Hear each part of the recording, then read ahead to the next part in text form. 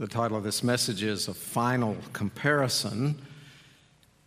And so as we start this morning, let's compare some things. Let's compare, for instance, two things that bring light, two things that brighten up their area. So there's one, and there's another one.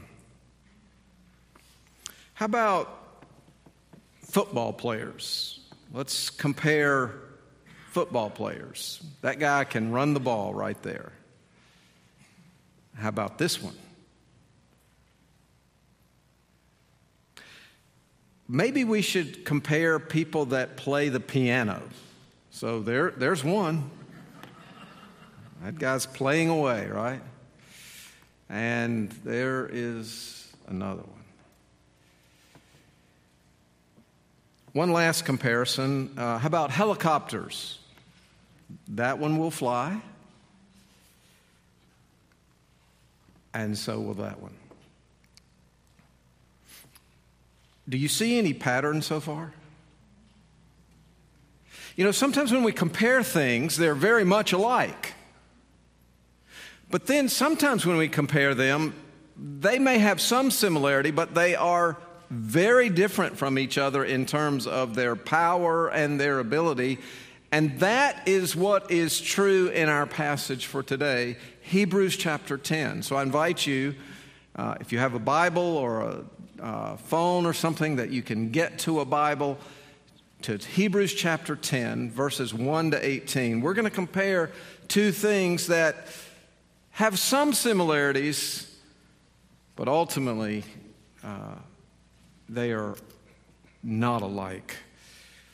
We're going to read the entire passage of Hebrews 10, 1 through 18 through the course of the message. But for now, I just want to hone in on verses 11 to 14. And this kind of summarizes the difference in this comparison.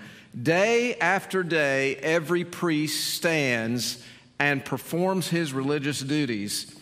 Again and again, he offers the same sacrifices which can never take away sins. And that's, of course, talking about the Old Testament priest under the law. Notice it's on that side of the screen. On the other side, there's another high priest that this writer has been talking about, whose name is Jesus. But when this priest had offered for all time one sacrifice for sins, he sat down on the right hand of God. And since that time, he waits for his enemies to be made his footstool. For by one sacrifice, he has made perfect forever those who are being made holy. Now, the epistle of Hebrews that we're looking into this morning was written in the first century to a group of Jewish believers. They had been raised in Judaism, and they had professed their newfound faith in Jesus Christ. And because of persecution and various other reasons, they were being tempted to turn away from their faith in Christ, to totally turn away and go back into Judaism. And to convince these readers that was an unwise move to make, the writer tells us over and over and over again that Jesus is greater. And that is this series that we've been in since the spring, and we're moving along now as we start about 2/3 of the way now into the book of Hebrews. Jesus is greater. And the writer has showed us that Jesus is greater than the prophets, chapter 1. Greater than angels, chapters 1 and 2. Greater than Moses. Greater than Aaron. Greater than Melchizedek. And then in chapter 8, Jesus has a better covenant. Chapter 9, he has a better sanctuary. And now, as we come to the climax of this section, Jesus has a better sacrifice. Chapter 10.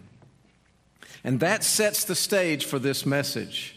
The context of Hebrews 10, 1 to 18, is that this is the climax of this long doctrinal section in Hebrews. And it really continues for us the description that the writer started in chapter 9. We started looking at that last week here at Harvest about the greater, amazing sacrifice that Christ has.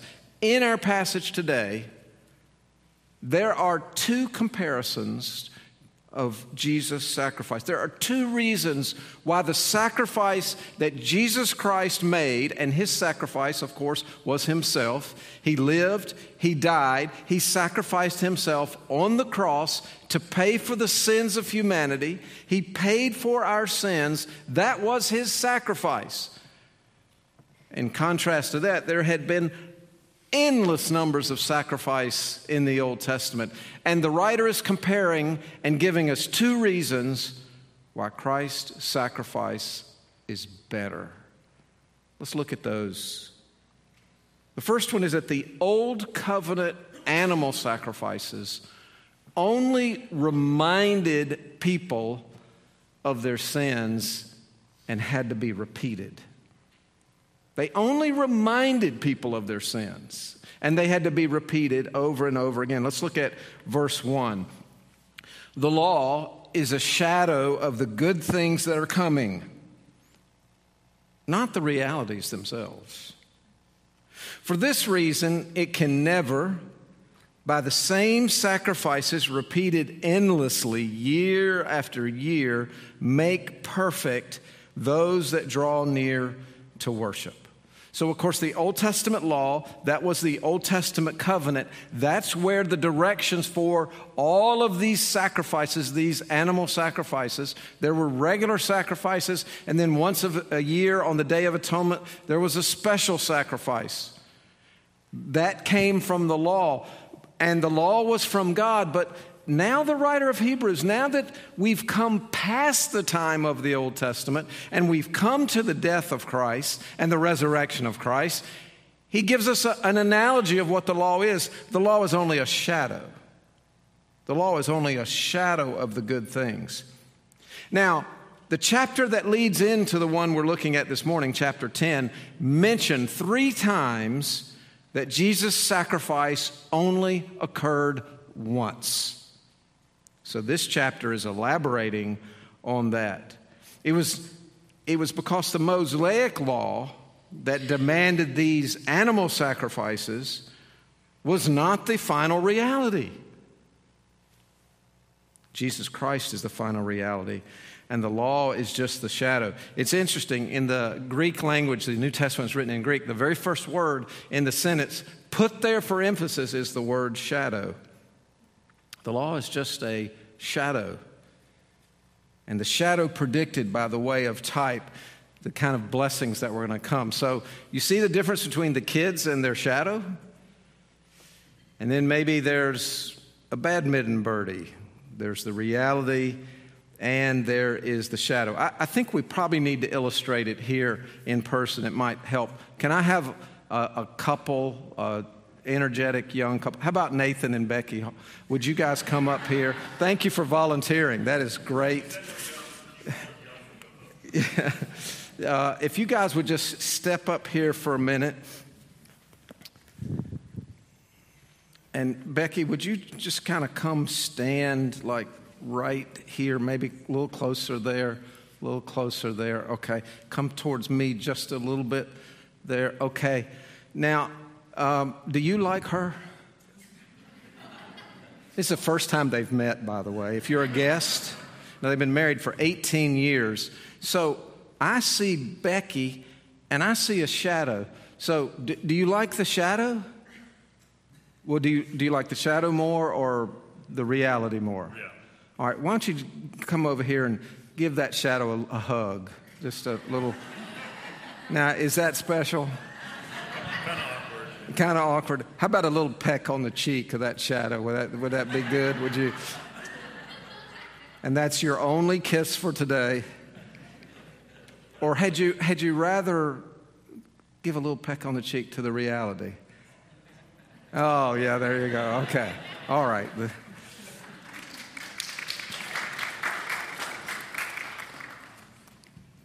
I mean, the shadow is a reflection of the reality, right?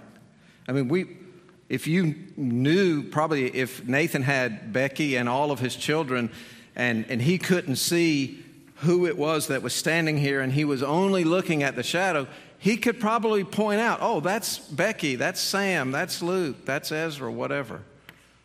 But the shadow itself is not the reality. And these Old Testament sacrifices, though God ordained them, God set them up, God put them in place for the people, they were never designed to be the final thing. They were always just a shadow that was pointing to a greater reality. Does that make sense? That's why the scripture continues and says, for this reason,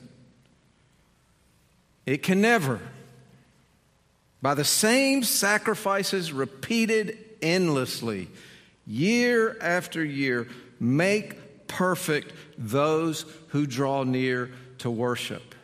We need to be made perfect because we're imperfect.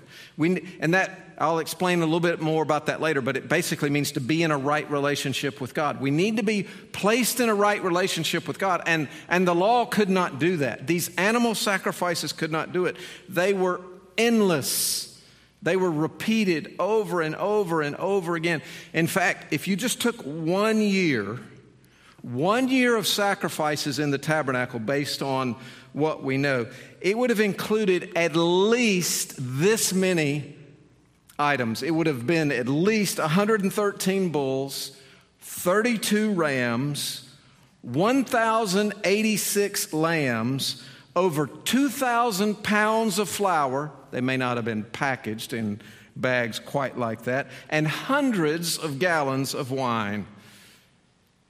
That was a lot of stuff, over and over and over again.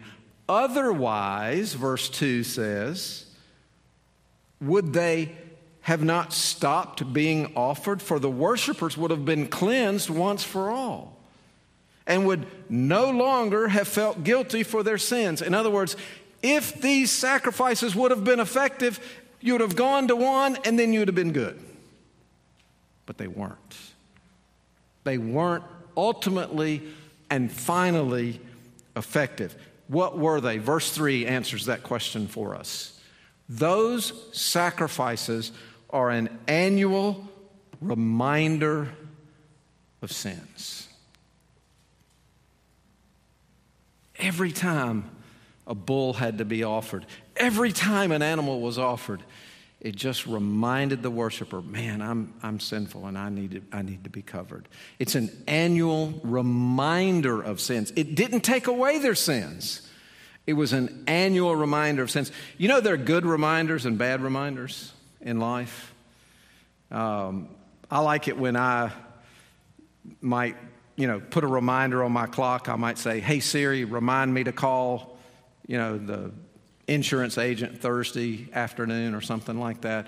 I have an awesome assistant here, Nikki, and sometimes when I'm not in front of my computer or phone or whatever and we're in a meeting or something, I say, hey, Nikki, will you remind me to do such and such? And man, she's always there and she reminds me, and that's a good reminder, right?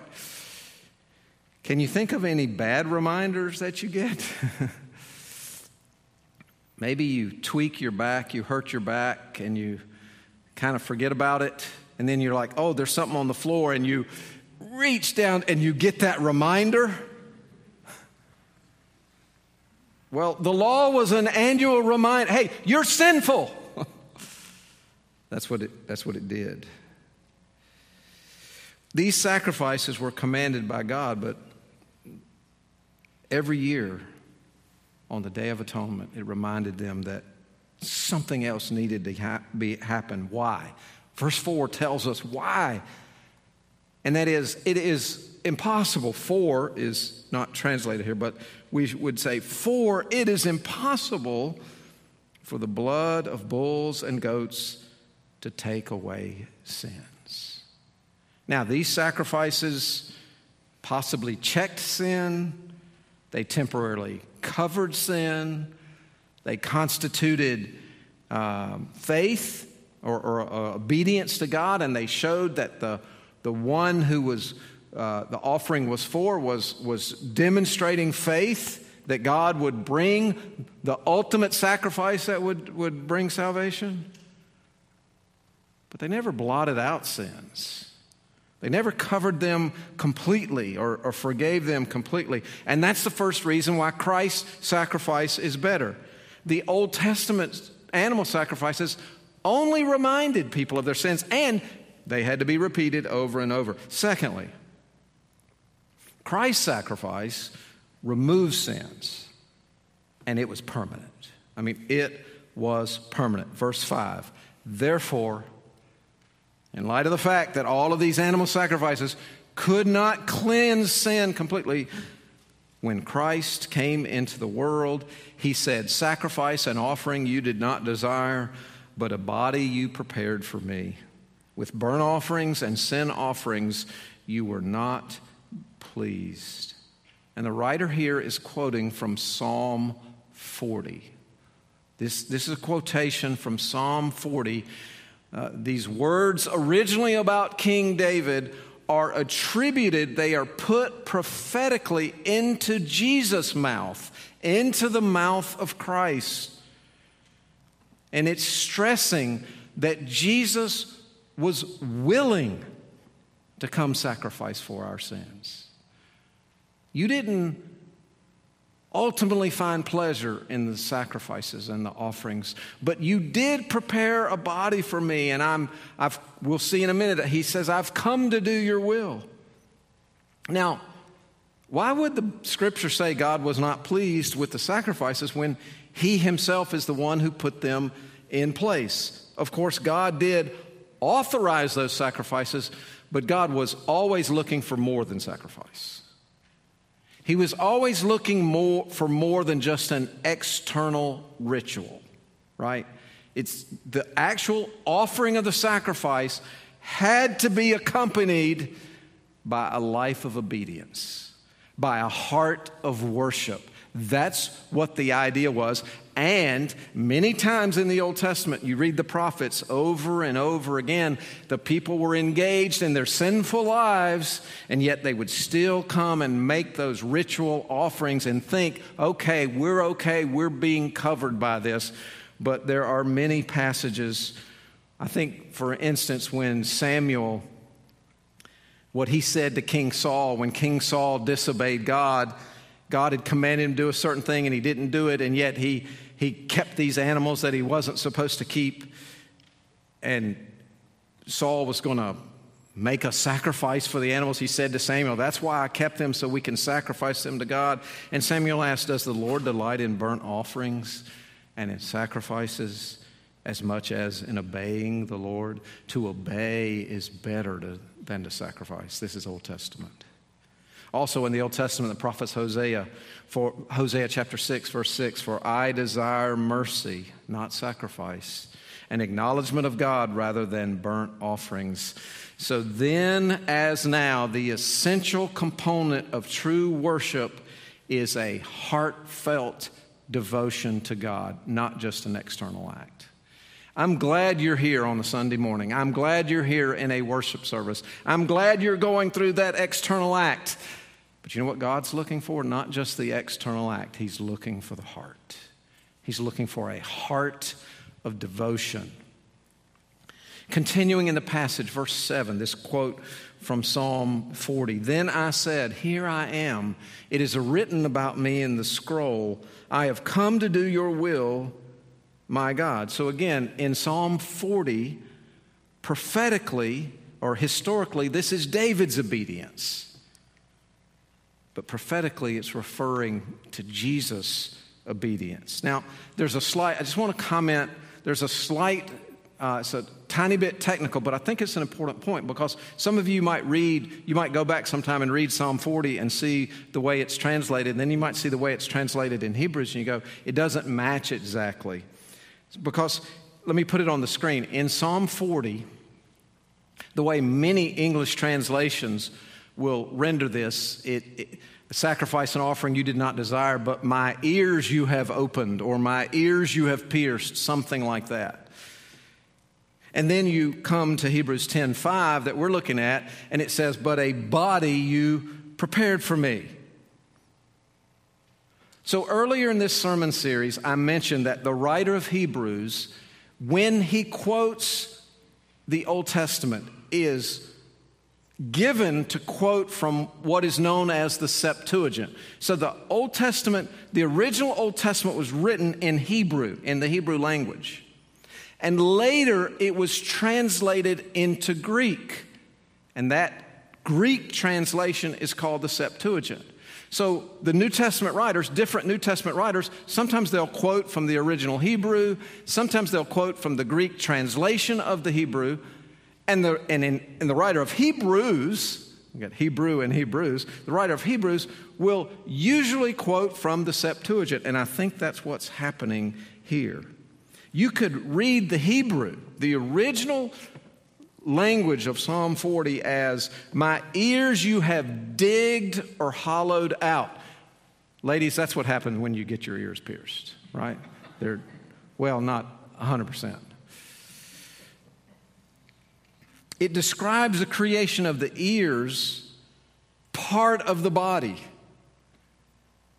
I agree with F.F. Bruce that the body that God prepared is symbolized by this creation of the ears. And then that body is surrendered back to God in obedience. So that's why there's a minor difference in translation in some English translations, but it's referring to the same thing.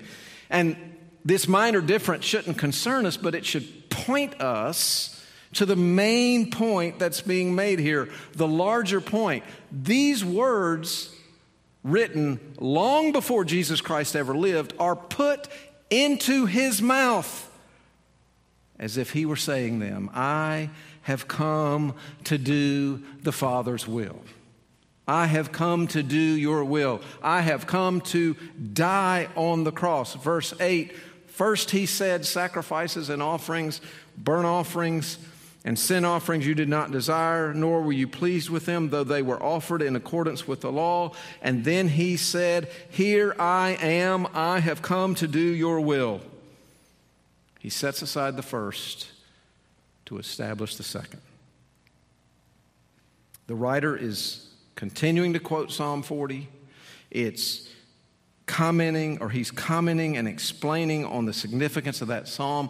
God abolishes the first will, that covenant, that Old Testament sacrificial system, in order to establish the second one, which is the sacrifice of Christ. In verse 10, and by that will we have all been made holy, or we have been made holy through the sacrifice of the body of Jesus Christ once for all. It is the second will, namely Christ's death, that makes people holy. That's what makes us holy. The tense that's used here is past action with continuing results. What Christ did made us holy, and it is still making us holy. Ray Stedman says it properly.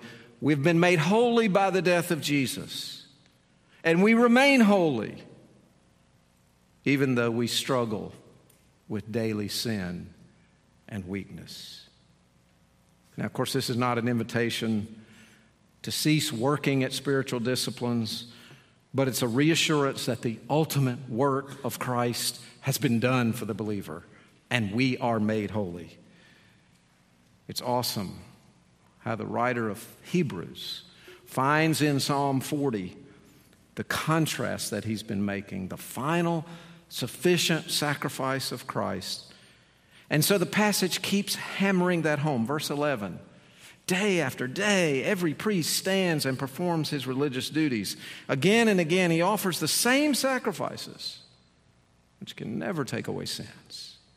But when this priest Jesus, when this priest had offered for all time one sacrifice for sins, he sat down at the right hand of God.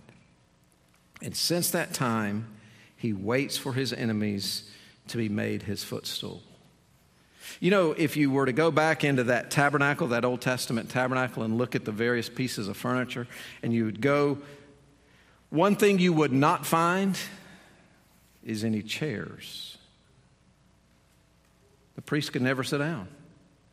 The priest, it symbolized that their work was constant. It was ongoing. They kept walking. They kept serving. They kept offering the sacrifices. But the great high priest, Jesus, when he offered his sacrifice on the cross, when he died, when he was buried, when he rose again, he went back to heaven and he sat down.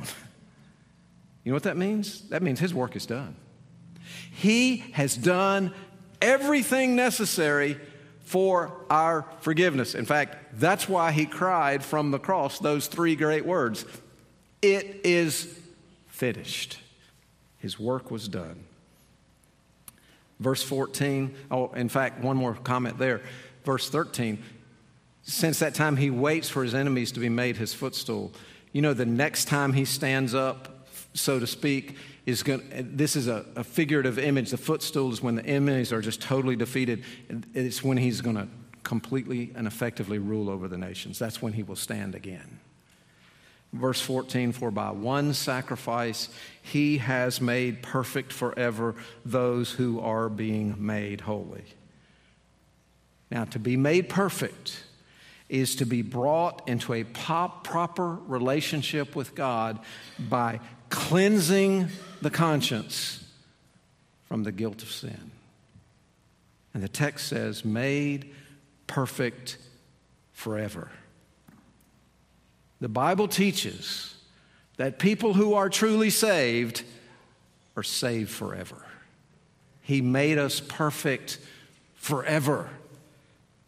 Believers in Christ are described as those who are being made holy or being sanctified. And it's interesting. Verse 10 showed us that our sanctification, our being made holy, was an accomplished fact.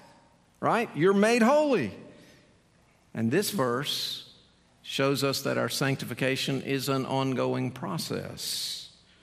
So sanctification for the Christian is the process of daily and regularly becoming more of who you really are, of whom God has made you to be. It's progressive. It's perfect, it's final, it's complete, and yet the carrying out of it happens progressively. Think about chapter 9 and chapter 10, all of the times that verse 15, the Holy Spirit also testifies to us about this. First he says, now he's looking back to Jeremiah 31, this is the covenant I will make with them after that time, says the Lord. I will put my laws in their hearts, and I will write them on their minds. Then he adds, their sins and lawless acts I will remember no more. And where these have been forgiven, sacrifice for sin is no longer necessary. In the original language, there are different ways you can say no. There are different emphasis. And in English, when you put a double negative, that's incorrect. But in Greek, a double negative is emphatic. It's the strongest way that you can say no. And that's what verse 17 is. This is the strongest possible no. I will never remember them. And because of that, verse 18 concludes, sacrifice for sin is no longer necessary. Aren't you glad for that today? So here's God's word for us today. The Old Testament sacrifices were annual reminders of sin. But Jesus' sacrifice is a permanent solution to sin.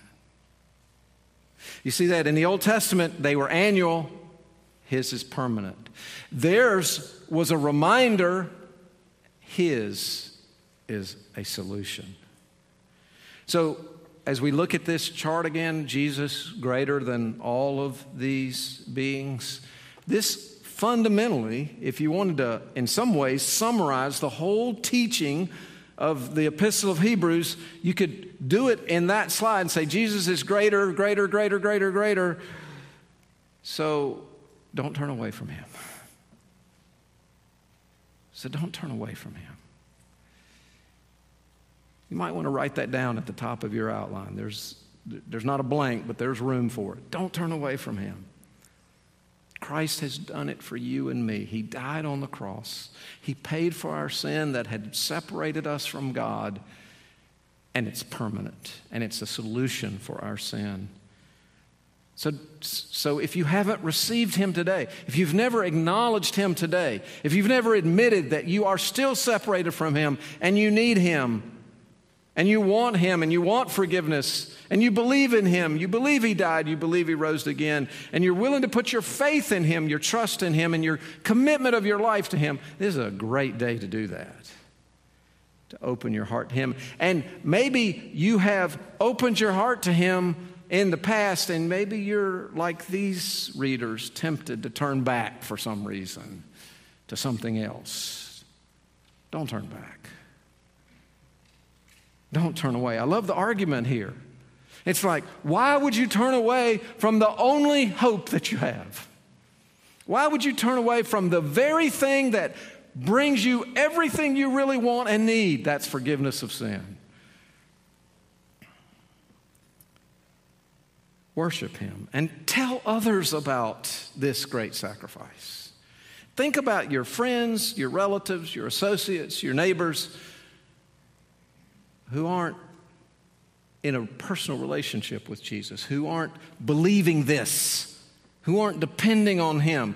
Oh, maybe their issue is that maybe they're not concerned about whether Jesus is greater than Moses or greater than the angels, or that sort of thing. But maybe they believe the lie that all roads lead to God equally.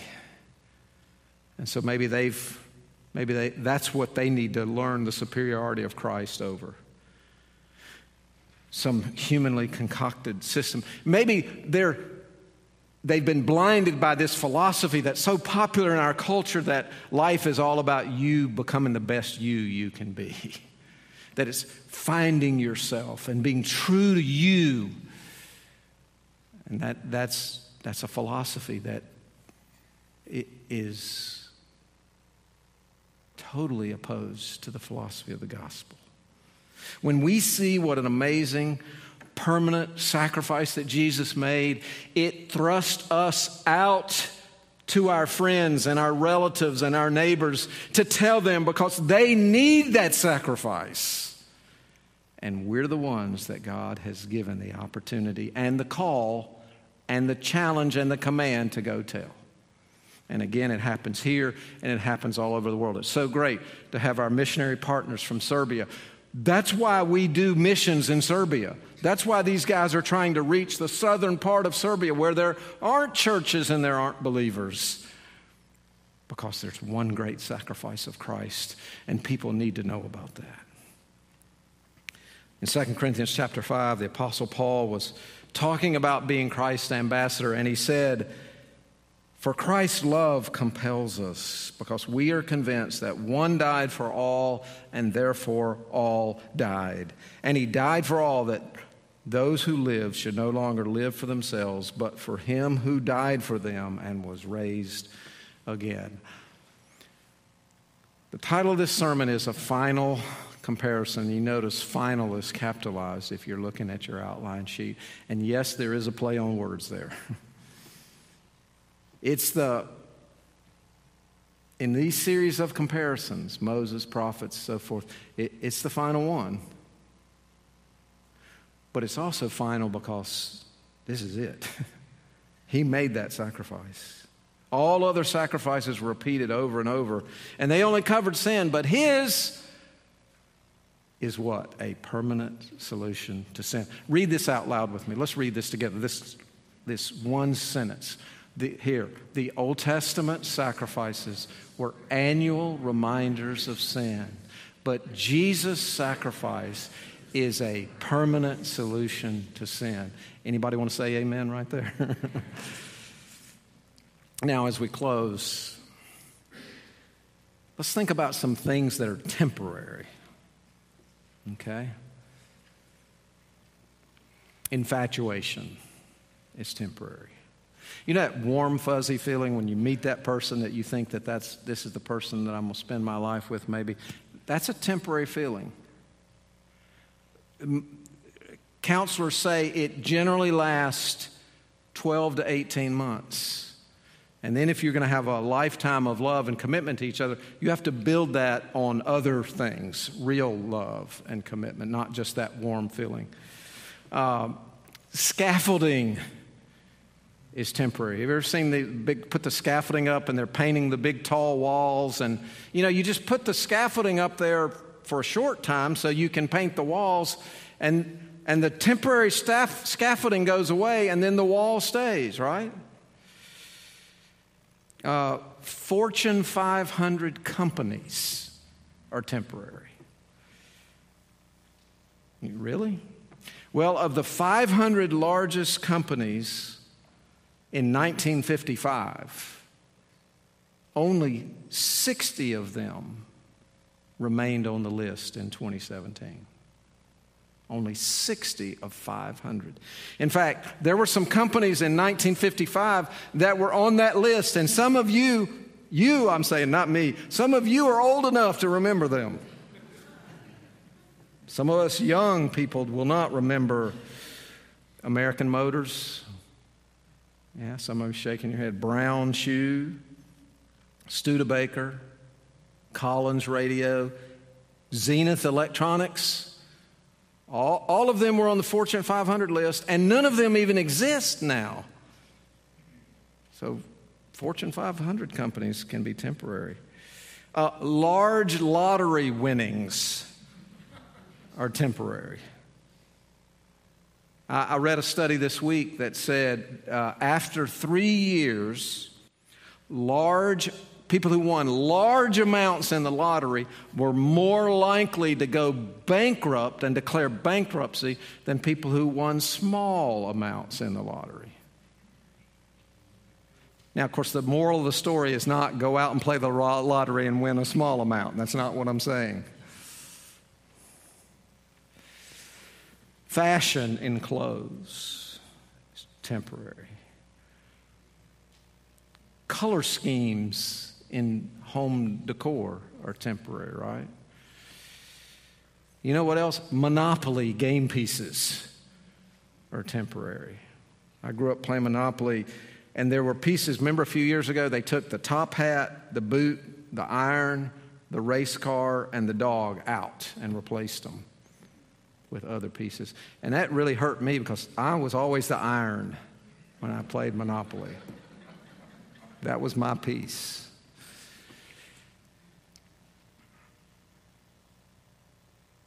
There are a lot of temporary things in life. In fact, much, maybe most of the things we see in life are temporary. And we would add to that list the Old Testament sacrifices were temporary. But the good news of the gospel is that Jesus' sacrifice is permanent. It's not just a reminder of sin. It is a permanent solution to sin. Amen. Let's bow our heads, please.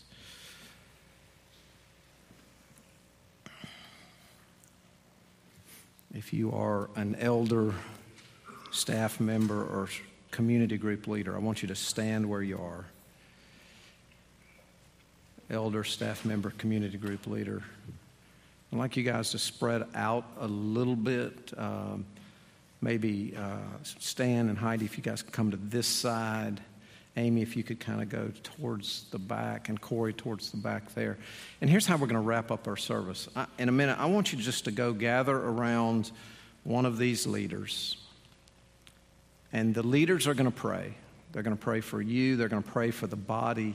They're going to pray for us as we respond to God's word. And others of you, if you would like to pray out loud, you're welcome to join in prayer. We're going to take like 5 minutes to have this prayer time that wraps up our service. But let's respond to Christ's sacrifice and what he wants us to do and be in light of it. So Those of you who are standing, raise your hand, because as people move, they might not be able to see. So go ahead and just gather around. Let's form some circles around this team of people, and I'll just invite you to start praying as soon as a circle is formed around you, okay? Keep your hands held up just for a minute so they can find you.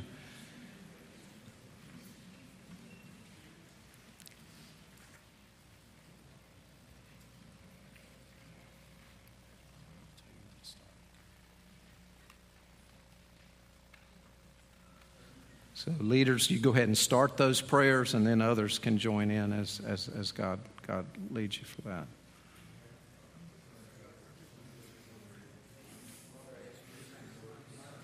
I'll pray with you guys. Yeah, if you guys want to.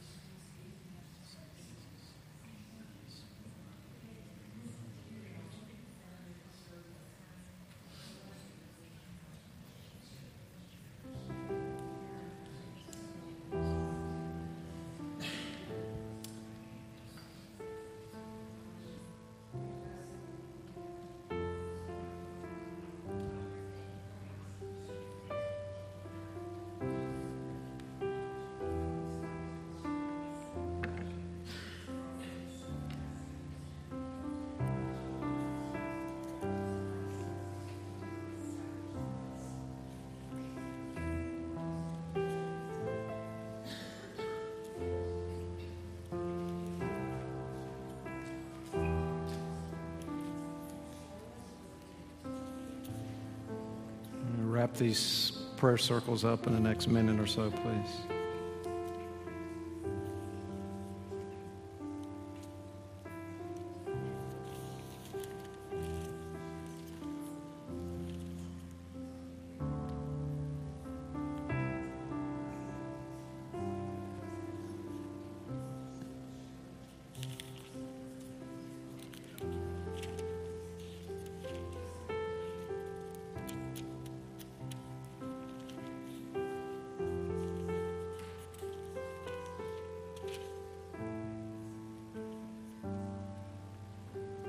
Let's all stand together for the benediction. You can receive it from where you are.